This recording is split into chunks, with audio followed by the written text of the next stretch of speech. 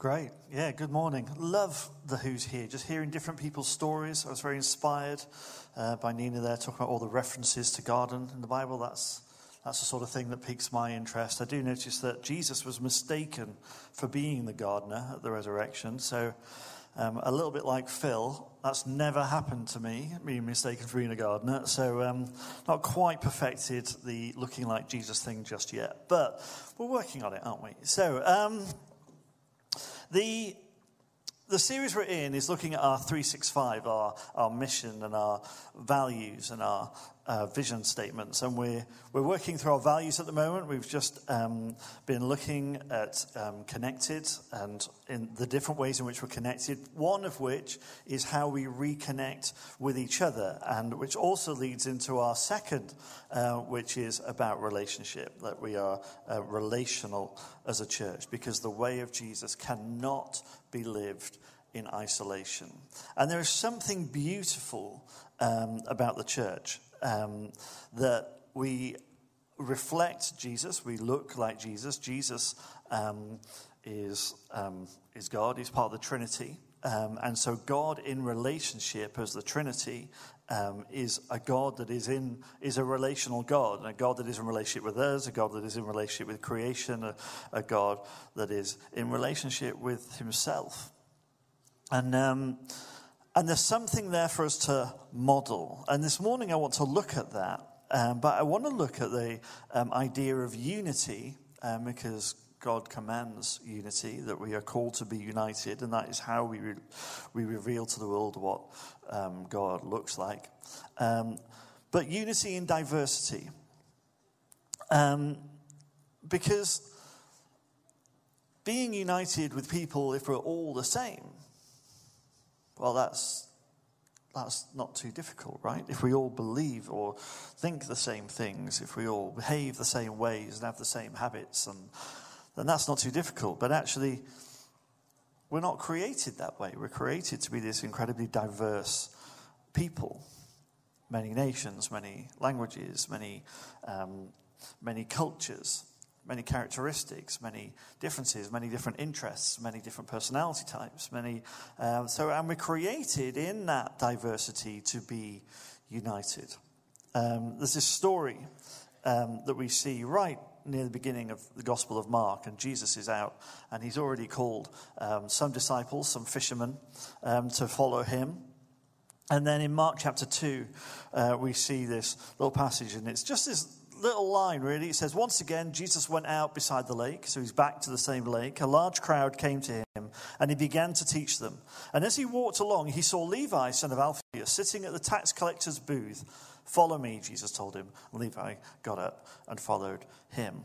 Very brief story. Mark is quite succinct in how he tells the story, and that's one of his characteristics. But Mark doesn't waste words, so everything here is important. And one of the things that seems very important here to me is, firstly, Jesus is by the same lake that he called the first disciples, these fishermen who were out fishing. And Jesus says, well, throw your net on the other side. And then they bring in this huge haul of fish. He says, now come with me and I will make you fishers of men. And he's called these disciples to come and follow him. And they've dropped everything. They've dropped their nets and they've gone to follow Jesus. And now Jesus is by the same lake. But this time, you can imagine his disciples around him, and this time he's walking, and then there's this crowd gathers, and he's teaching them. And as he walks along, he sees Levi, son of Alphaeus, sitting at the tax collector's booth. Follow me, Jesus says. And you kind of go, very good, Jesus is getting another disciple.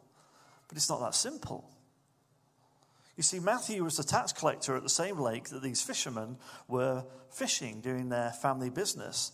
And tax collectors were really not very popular because they were people who had betrayed the Jewish people. They were Jews who were tax collecting for the Romans. They were working for the Romans to take money from the Jewish people and to give it into the Roman system, the Roman Empire. They were seen as traitors. Romans were born Romans. That's bad enough.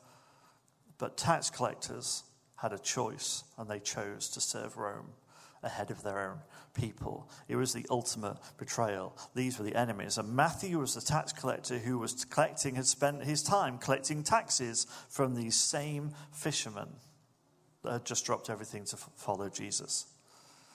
it's fair to say they were enemies.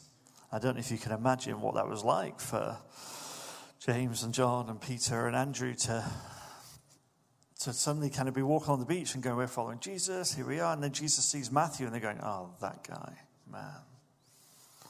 And then Jesus says, Matthew, come and follow me. And they're like, whoa, Jesus, let's have some standards here about who we're calling. Like, let's not just call anyone and everyone. Like, let's think about this. Like this guy, you need to know about this guy. This guy's not a good guy. Like, this guy's a bit of a traitor. This guy's a bit of a snake. This guy steals money from us. This guy rips us off all the time. Like, come on, Jesus, let's not just call anyone here. Like, if you're going to be the Messiah, like, have some standards. But Jesus just calls Matthew, and Matthew follows him. And then what we're left with is a situation that we can only imagine what it was like. Some of the tension that was going on in that little group of disciples, where they had to learn to share bread with each other, live together, follow Jesus together, learn together, share life together. Sometimes the people that God calls us to be united with aren't the people we would choose to be united with. To demonstrate the point, and I wonder whether this will translate culturally, but this is a quote from Dan White Jr. In a book called Love Over Fear. And he says this: in the selection of his disciples, Jesus gathered 3 zealots who were militant nationalists, a tax collector who favored the Sadducee party, 6 fishermen who lived hand to mouth and were exploited by Roman taxation, 1 member of the Sicarii party, and a wealthy nobleman who was linked to the Pharisees. This is scandalous. So then what Dan tries to do is to draw a simile. He said, it's like organizing a home church with a few Black Lives Matter protesters, blue-collar workers who believe Donald Trump will fix the country, a couple on benefits while working minimum wage at McDonald's, a wealthy Republican who owns an oil refinery, and a member of Antifa.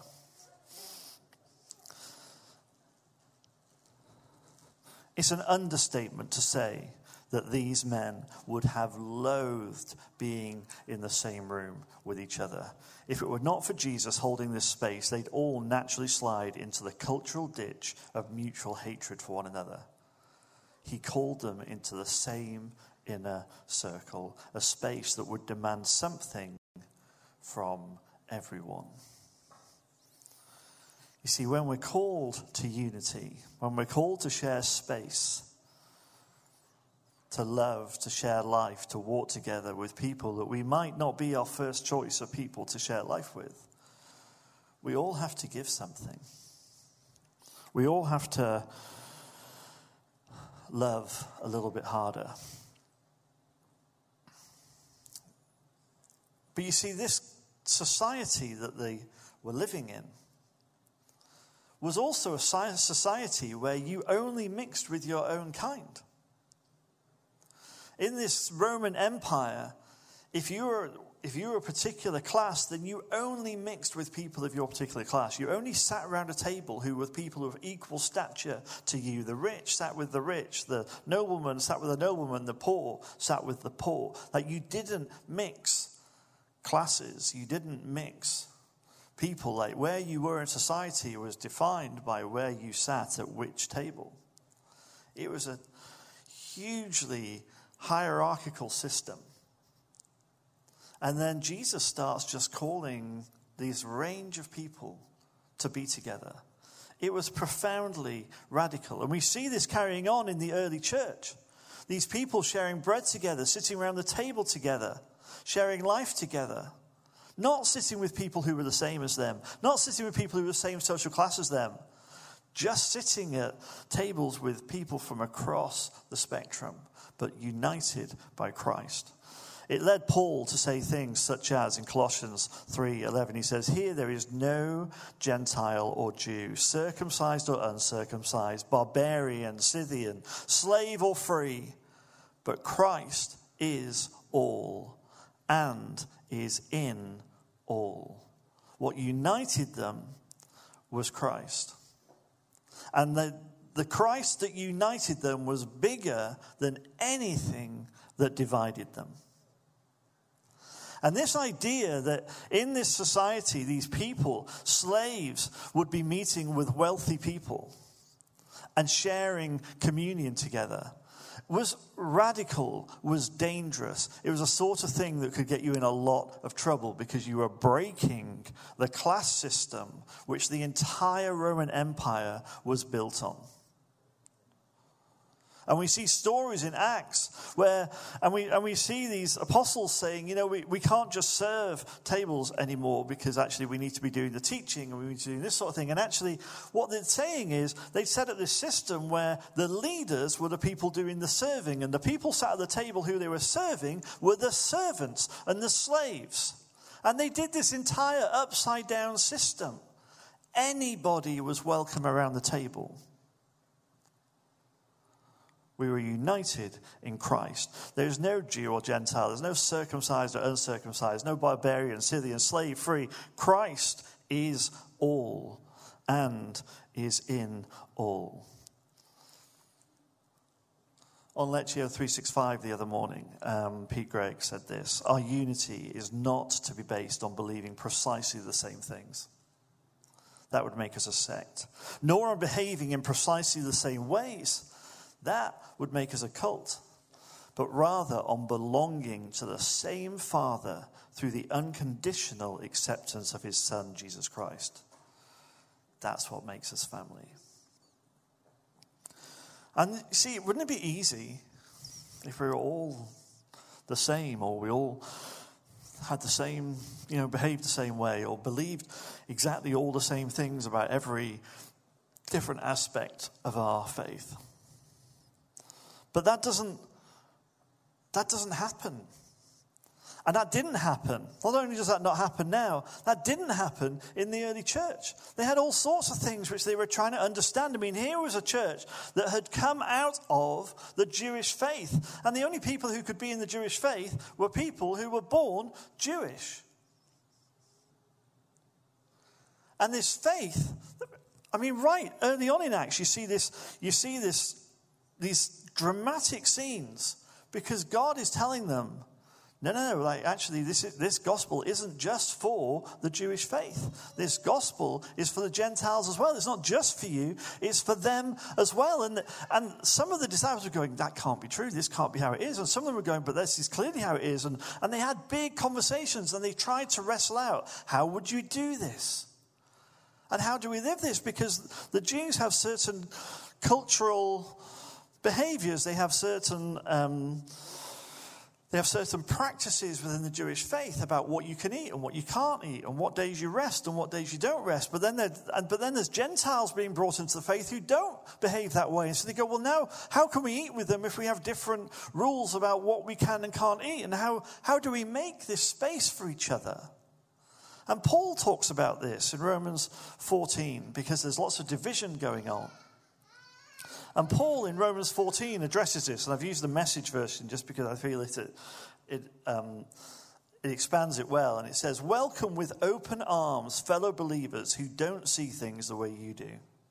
Don't jump all over them every time they do or say something you don't agree with, even when it seems that they are strong on opinions but weak in the faith department.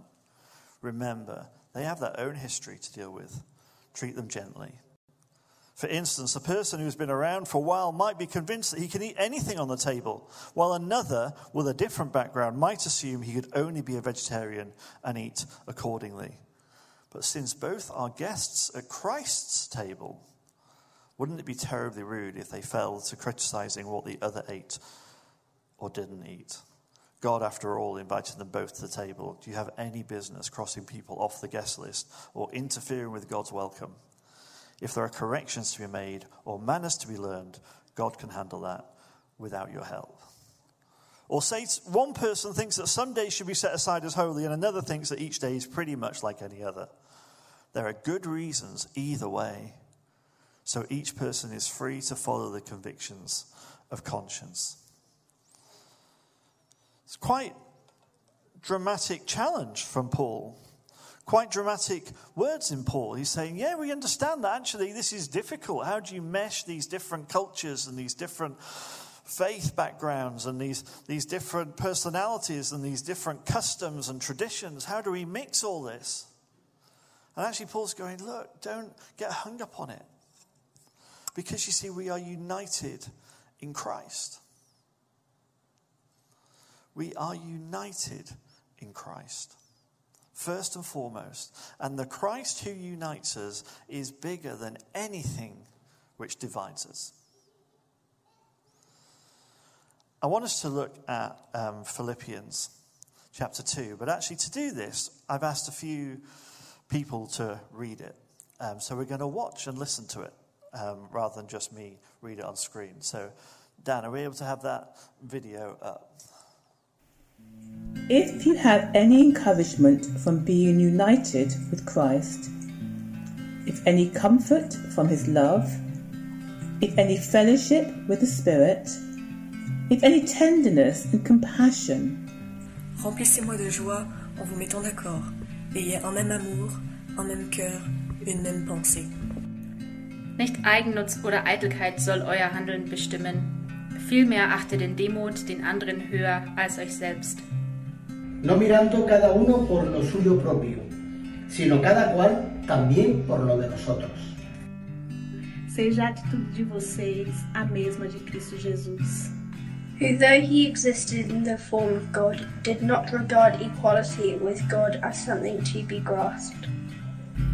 Ci s-a dezbrăcat pe sine însuși și a luat un chip de rob, făcându-se asemenea oamenilor. 既有人的样子，就自己卑微，存心顺服，以至于死，且死在十字架上。 Am hynny, rhadrychafodd Duw ef, a rwy iddw'r enw sydd gorywch pob enw. That at the name of Jesus every knee should bow in heaven and on earth and under the earth. And every tongue acknowledged that Jesus Christ is Lord, to the glory of God the Father.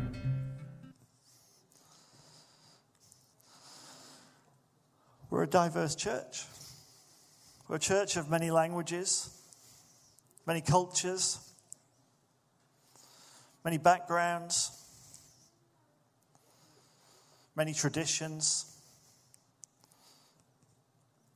many different ways of reading different parts of Scripture, many different relationships with God and how we hear God differently, the things that we value differently, maybe the priorities that we have, the things that stir us and move us, people called to live out different callings, different giftings, different generations. We're a diverse church. I was having a conversation with someone a couple of weeks ago, and they were asking me a question and kind of going, oh man, I'm really stirred at the moment. I've been watching this stuff about how we do our fishing and how we do all this sort of stuff, and I'm really stirred by it. I feel like I need to change my diet a little bit because our whole fishing industry and farming industry, I'm not entirely happy with it. I need to do something about that, but I'm stirred by that, but I'm also stirred by slavery, and what do I do about slavery? And if I'm gonna make these changes around and get involved in how we look after the oceans, well then I got time to deal with slavery, and then what about all the other stuff that's going on? There's so much that's broken in the world and I can't do it all. Like, what are the things I'm supposed to focus on? I was like, wow, that's a great question. Isn't it great that we're part of a church?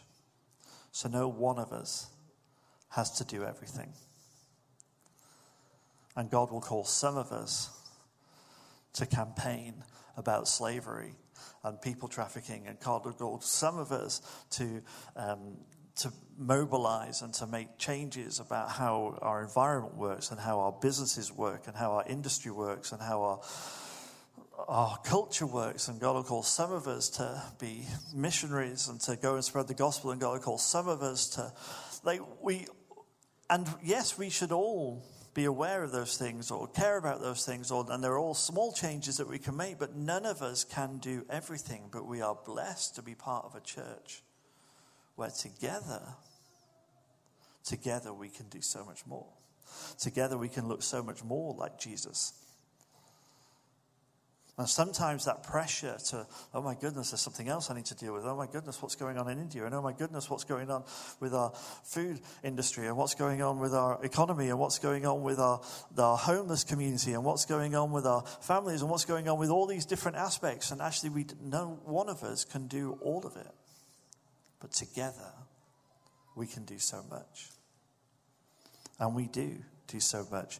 You see, we're united in Christ. And one of the things that I love about that passage that we've just heard is this idea that every knee will bow and every tongue confess. There is this refrain that happens in this verse, which actually happens throughout the Bible.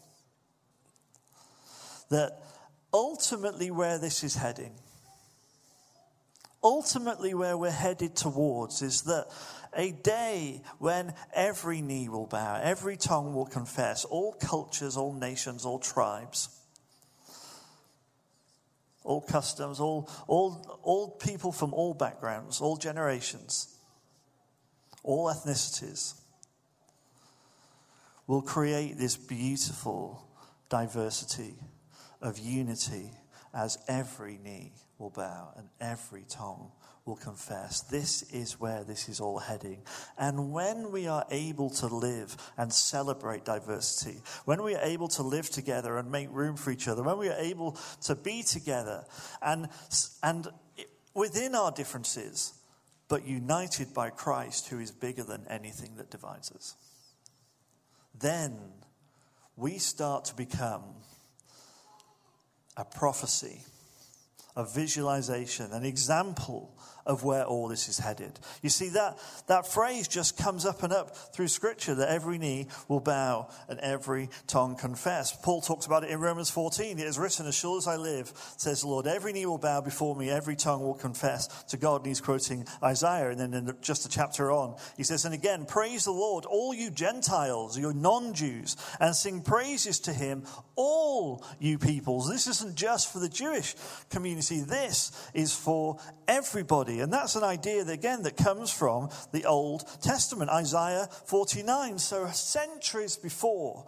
there is this prophecy that Isaiah says, the Lord says, it's too small a thing for you to be my servant, to restore the tribes of Jacob and bring back those of Israel I have kept.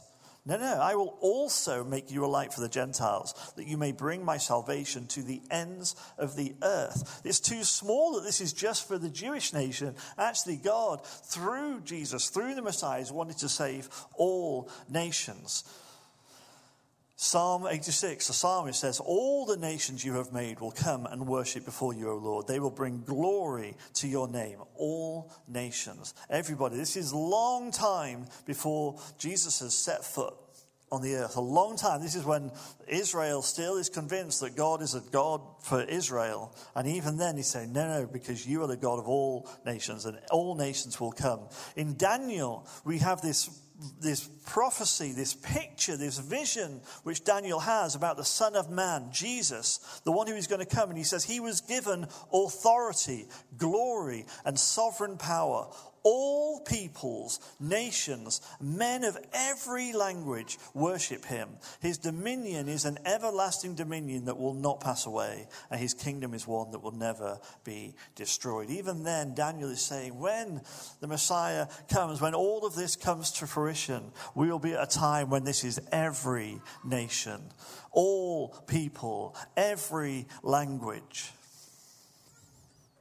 And it carries on. In Revelation, at the end of the Bible, John's vision of where all this is headed, he says, after this I looked, and there before me was a great multitude that no one could count, from every nation, every tribe, all people, every language, standing before the throne and in front of the Lamb. They were wearing white robes and were holding palm branches in their hands. Later on in Revelation it says, who will not fear you, O Lord, and bring glory to your name? For you alone are holy. All nations will come and worship before you, for your righteous acts have been revealed. throughout Scripture, right from the very beginning where God says, let us make man in our image, this relational God, this triune, 3-in-1 God says, let us make God. And in the same way that we are in community, that we are in relationship, that man, let's create man that he flourishes in community. Let's make man that God is revealed in our relationships, in our community, which is why we say the way of Jesus cannot be lived in isolation. This is something we live out together, but we don't live it out as people who are all the same, or all behave the same way, or all think the same things, all have the same personalities, or the same characteristics, or the same passions or interests. No, we reveal God in our diversity.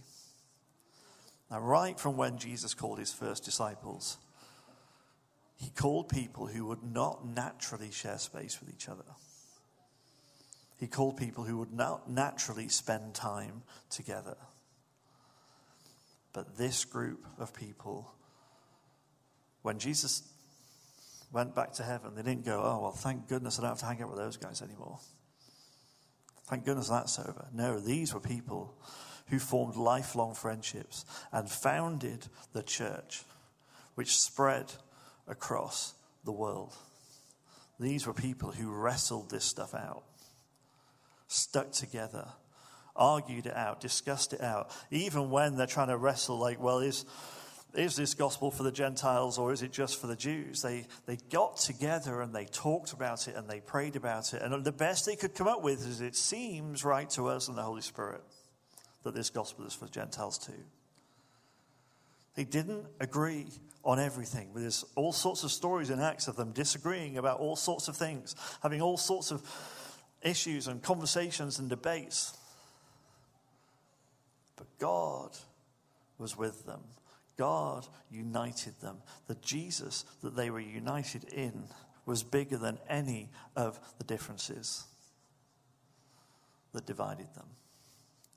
And we, as the church, in a society that is polarized, in a society that is polemic, in a society that is so divided, where we can surround ourselves with people who just think the same as us, we can fill our social media feeds with people who have the same opinions as us, and we can block anyone whose opinion we don't like or whose ideas we don't like. In a world where people gather in their social classes or in the people who are like them, in their little tribes, in a world that is so divided, there is something so beautiful and so powerful, and we as the church model unity in diversity. Not because we agree on everything, not because we're the same, not because we are at the same point in our journeys or the same points on our walk or whatever it might be, but because we are united in Christ. There are some encouragements. There are some encouragements in the New Testament for the church, some from the various writers, and they are these. One of them says, love one another. These should be our priorities, that we love one another, that we spur one another on, that we encourage one another, that we prefer one another. If somebody maybe is uncomfortable for us, how do we prefer them? How do we make enough space for them? How do we forgive one another? How do we submit to one another? These are the habits and the characteristics of the church. This is who Jesus calls us to be. Doesn't mean it's easy. Doesn't mean it's without challenge. Doesn't mean it's without struggle. Doesn't mean it's without fallout. But this is who Jesus calls us to be. I have taken the liberty of adding a few of my own encouragements to us at YCC. In the same spirit, let us make space for one another. Let us be people who don't insist on things that look the way that we're comfortable with, but we allow people, maybe from other cultures, other backgrounds, other nations, other whatever it might be, to have their space. You know, sometimes, not sometimes, a lot of the time, I think we have the problem that we are very inclusive of different nations and different ethnicities and different, we kind of, oh yeah, it's great you're all here, but we still kind of want you to function within a white middle class structure. How do we make space for other cultures and each other's way of expressing God, worshipping God, loving God? How do we make space for each other? How do we celebrate difference in one another rather than trying to organize each other or conform to one another? How do we celebrate difference in one another? How do we recognize beauty in one another? How do we learn from one another? How do we see Jesus in one another, through one another? Each one of us is a revelation of what God is like, but together we are a beautiful revelation of who God is and what God is like. Let us be a church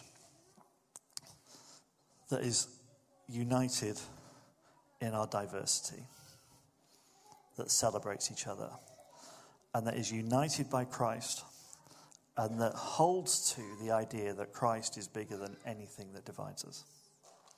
Amen? Amen.